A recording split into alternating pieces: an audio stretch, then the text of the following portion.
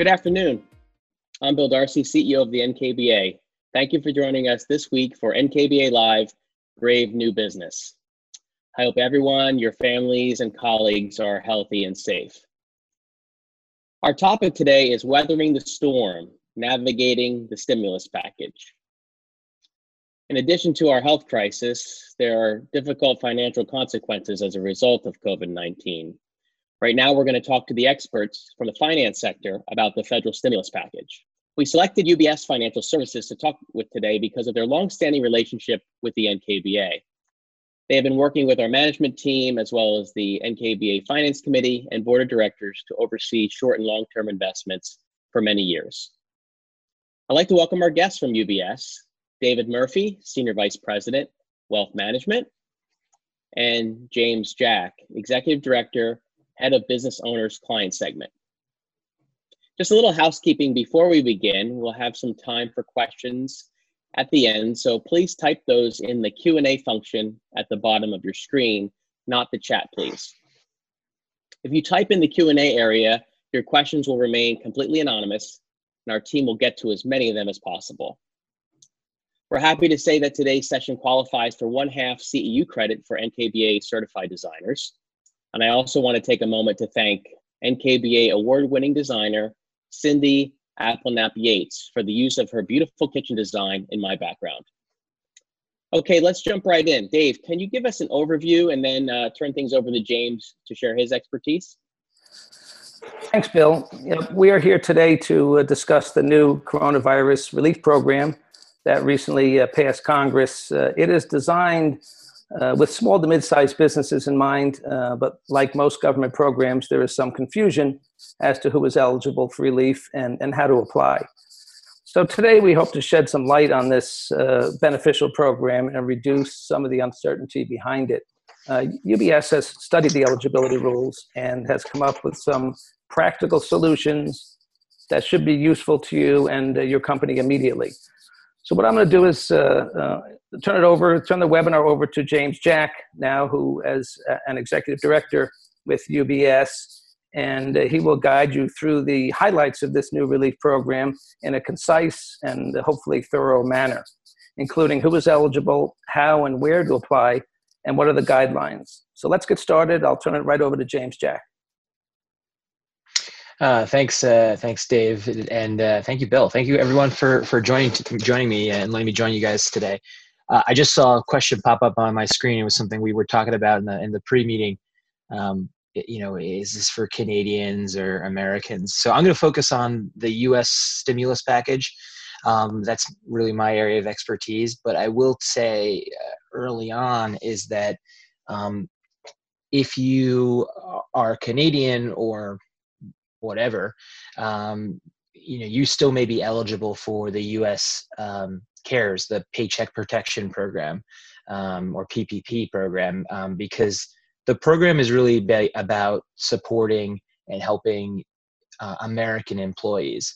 So if for example, if you are not a U.S. citizen, but you happen to have a store in the United States with American workers, you're still very much eligible for the program. And maybe one other point, if you are Canadian or wherever, my advice to you would be to seek, your local advisors for information about whatever programs they may be having. I know that there's a few folks on the management team here who are Canadian as well, so there might be something in the future. But my expertise and area of focus is on the U.S. rules. So hopefully that sets kind of the ground stage of what we're going to talk about today. I'll just start really about, this is a really critical time. I'm sure many of you with your own businesses are very anxious and concerned about what's going on, and not to mention concerned because the news seems to be changing almost every day about this program or other programs like it. And so my hope is that by the time we're done today is I can give you a little bit of insight about where is the program at right now, what's changed in the last few days, and then really start to dive in a little bit deeper about the specifics of this program. I'm hoping that many of you have gotten the loan already. And so are just kind of wondering what the specifics are, what you need to do for going forward. And so we'll talk a little bit about that. I'll also talk a little bit about the conversations I've been having with your peers, with business owners. As the head of the business owner client segment for UBS, my focus is working with our advisors like David to bring advice and guidance on business owner topics. So that's the ground, kind of the ground rules I was hoping to get through. And so what I plan to do is I have a few slides. There's more slides that we can get to you that provide much more detail of the programs. But we'll keep them up we'll keep, one or two of these slides up for a little bit as I go through it, and we'll go back. But just know that there's certainly a lot more available, a lot more information available to you if you'd like. So the coronavirus is impacting business owners. And so as we all know, there's been a bunch of different programs. So there's 3 that we'll talk about high level today. And actually maybe 4, because there was a 4th one that was just added. But we'll really focus on the Paycheck Protection Program. So the other 3 programs before I get into the PPP program are the Economic Injury Disaster Loan Program, or EIDL. It's in the top left box on this. That's a program that's it's a loan for up to $2 million with up to a 30-year maturity, and it's available for nonprofits and small businesses at 2.75 and 3.75% annually.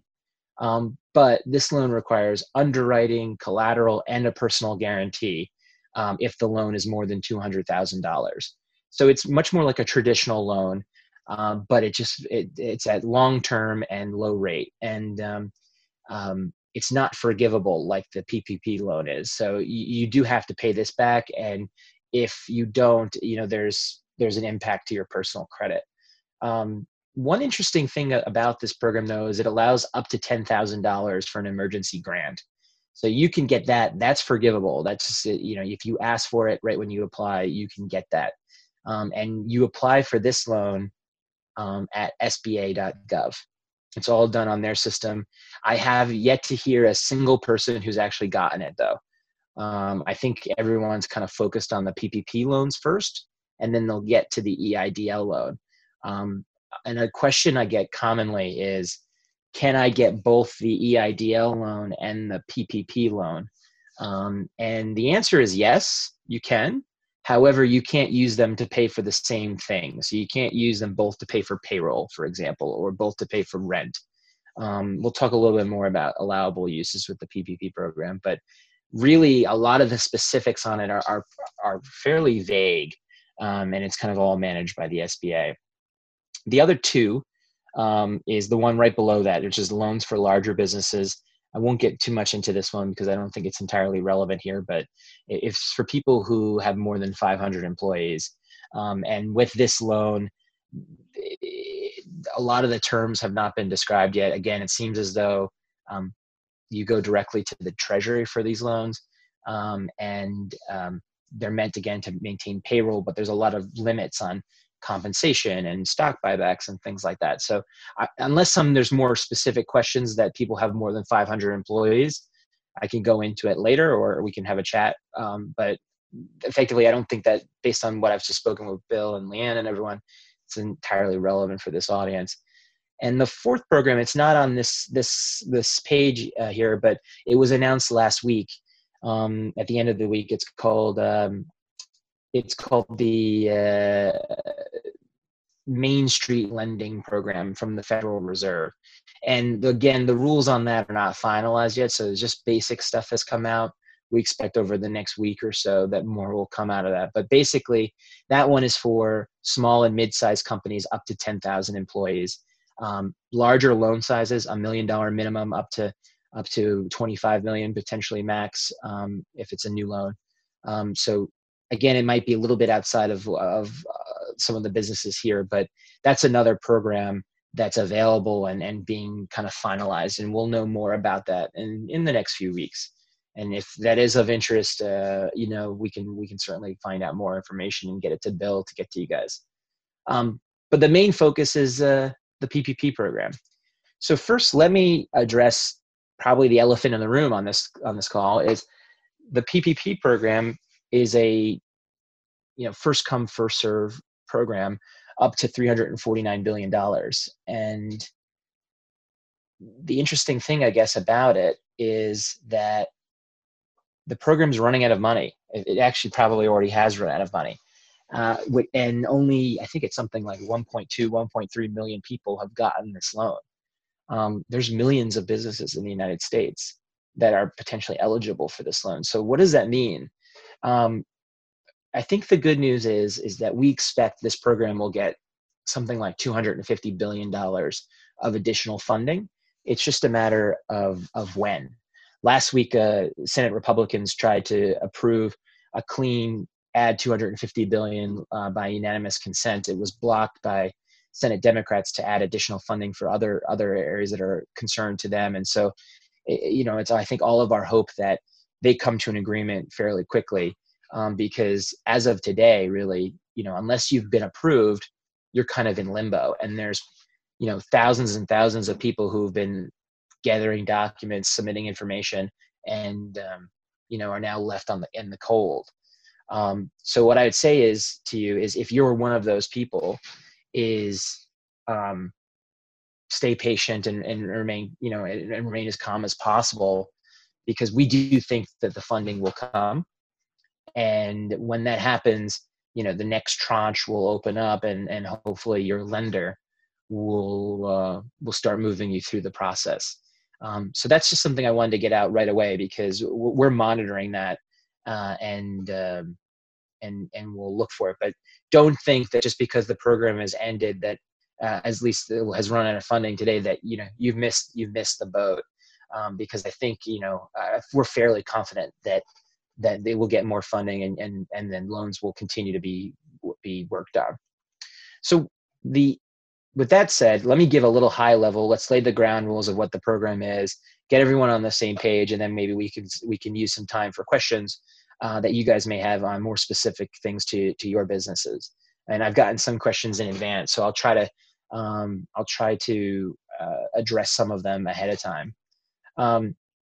So the PPP program, it's for small businesses with U.S. employees of fewer than 500 U.S. employees. So what does that mean? It means if, for example, your business operates in both, the United States and Canada, let's say, the employees who are not American, in this example, Canadian, don't count towards your 500.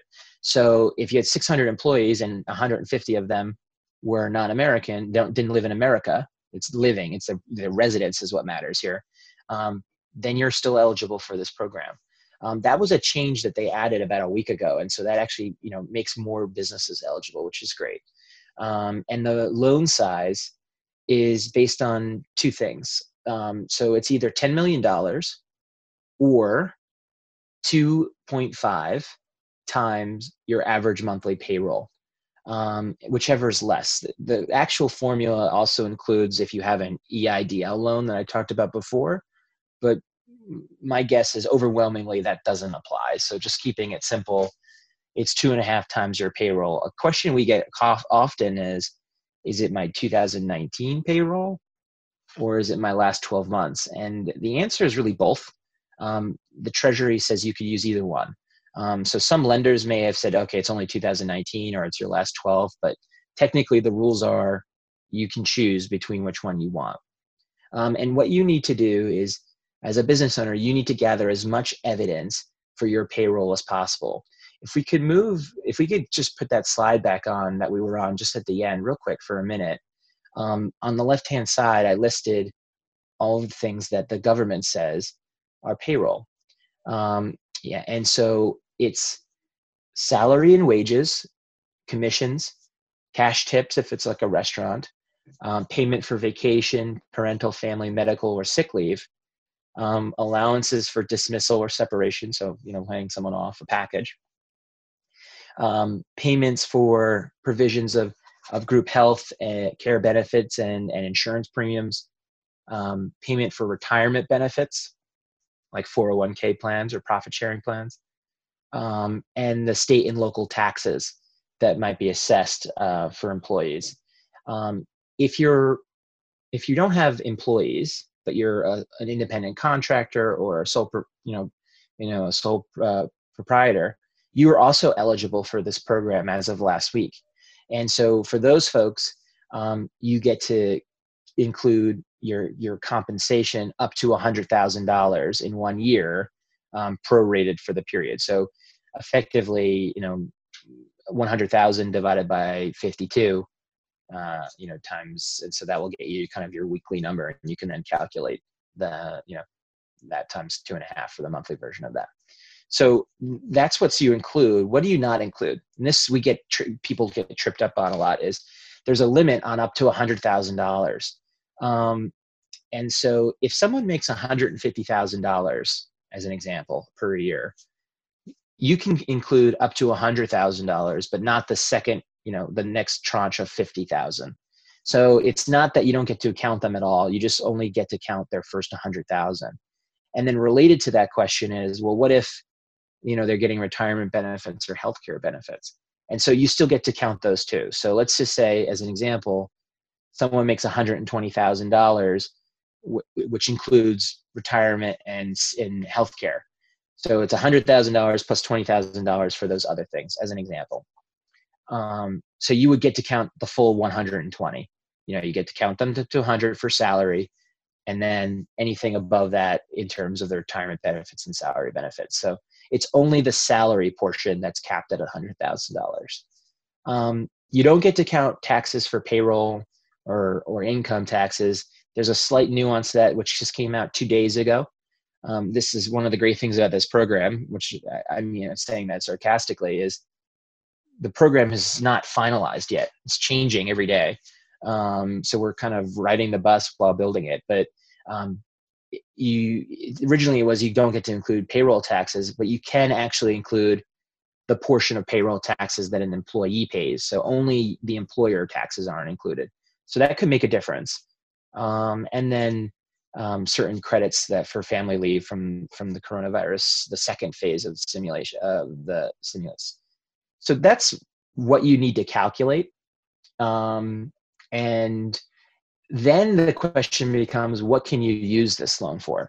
And you get to use this loan for, which is in the kind of the middle box here on the right-hand side, payroll costs, like I described before, mortgage interest, rent, and utilities. So utilities being electric, gas, water, transportation, phone, and internet. Those are what you're allowed to use this for, and this loan can be forgiven. So there's no personal guarantee, which is great. There's no traditional credit underwriting, unlike the EIDL loan. All they're looking for is your average payroll, getting that number, and then you can potentially get this forgiven, which means it becomes a grant. Important point that we get is, if it becomes a grant, does it count as income for my taxes? And the great answer, at least federally, is no.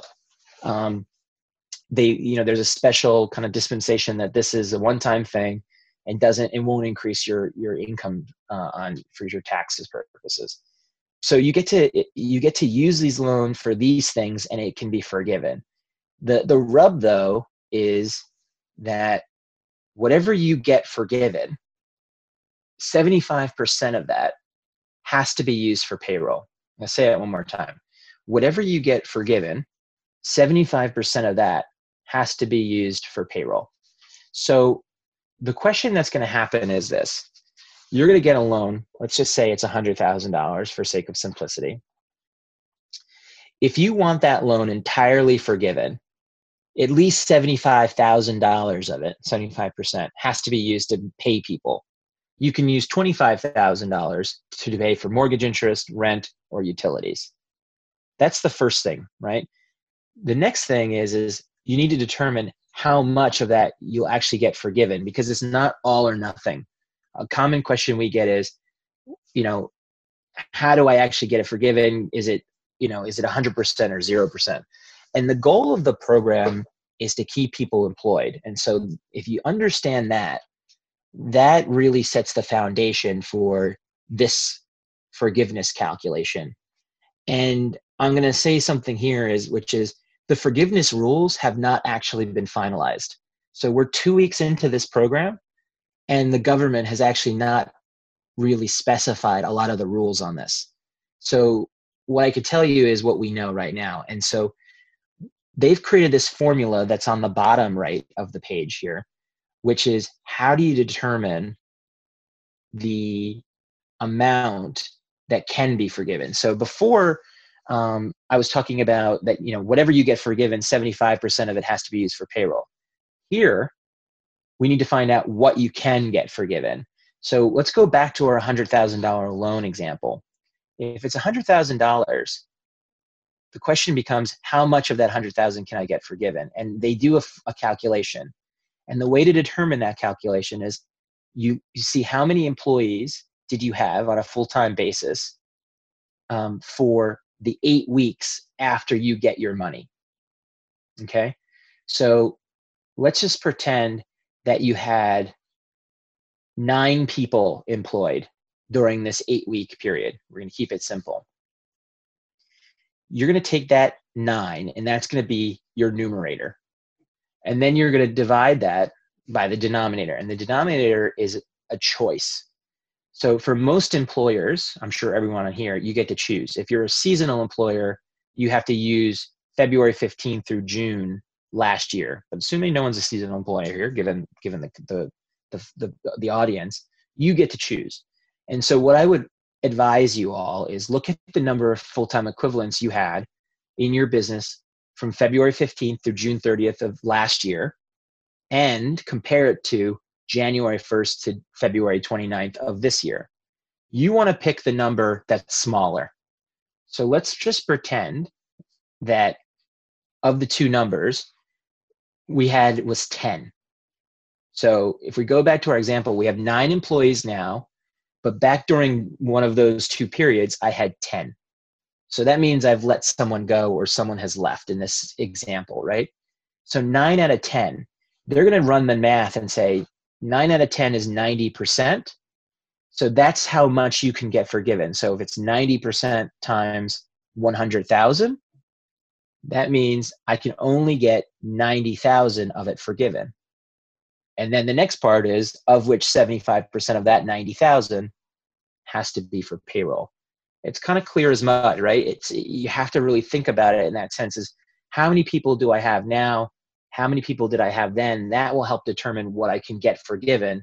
And then part 2 of that is of that I can get forgiven, at least 75% has to be used for payroll. And the reason for all that is they don't want you laying everybody off using this money to pay for your rent and utilities, and then taking advantage of what's in the green box on the bottom, which is an exception that if you bring people back by June 30th, it's as if they were with you the whole time.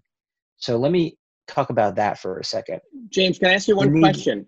Yeah, Bill, go ahead. Just on, maybe it jumps too far ahead, but on this additional stimulus, I did hear some things about, the challenge with companies, 75% of payroll and the 25% balance is not enough to carry me to the next months. So it's great to engage, and the goal to keep the employees, but if I don't have it, if that 25% doesn't let me pay my bills, it's not effective. So have you heard anything about the additional stimulus of potentially balancing that more 50-50 versus 25-75 or anything about that?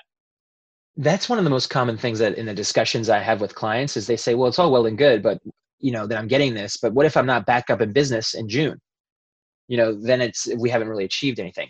So that's a common concern from business owners. I think if the issues with the economy being shut down by the government continue into the summer, there will be a revision to this law that will allow some changes. That's my feeling. In terms of the 75% being used for payroll, that I do not think will change, because the goal of the program has always been to maintain payroll. They don't want people using this to pay rent or mortgage or something else. So I don't think that will change. It's possible, but that was something, that 75% rule was put in after the fact when they had time to think about it. And they provide pretty concrete reasoning as to why they went that route.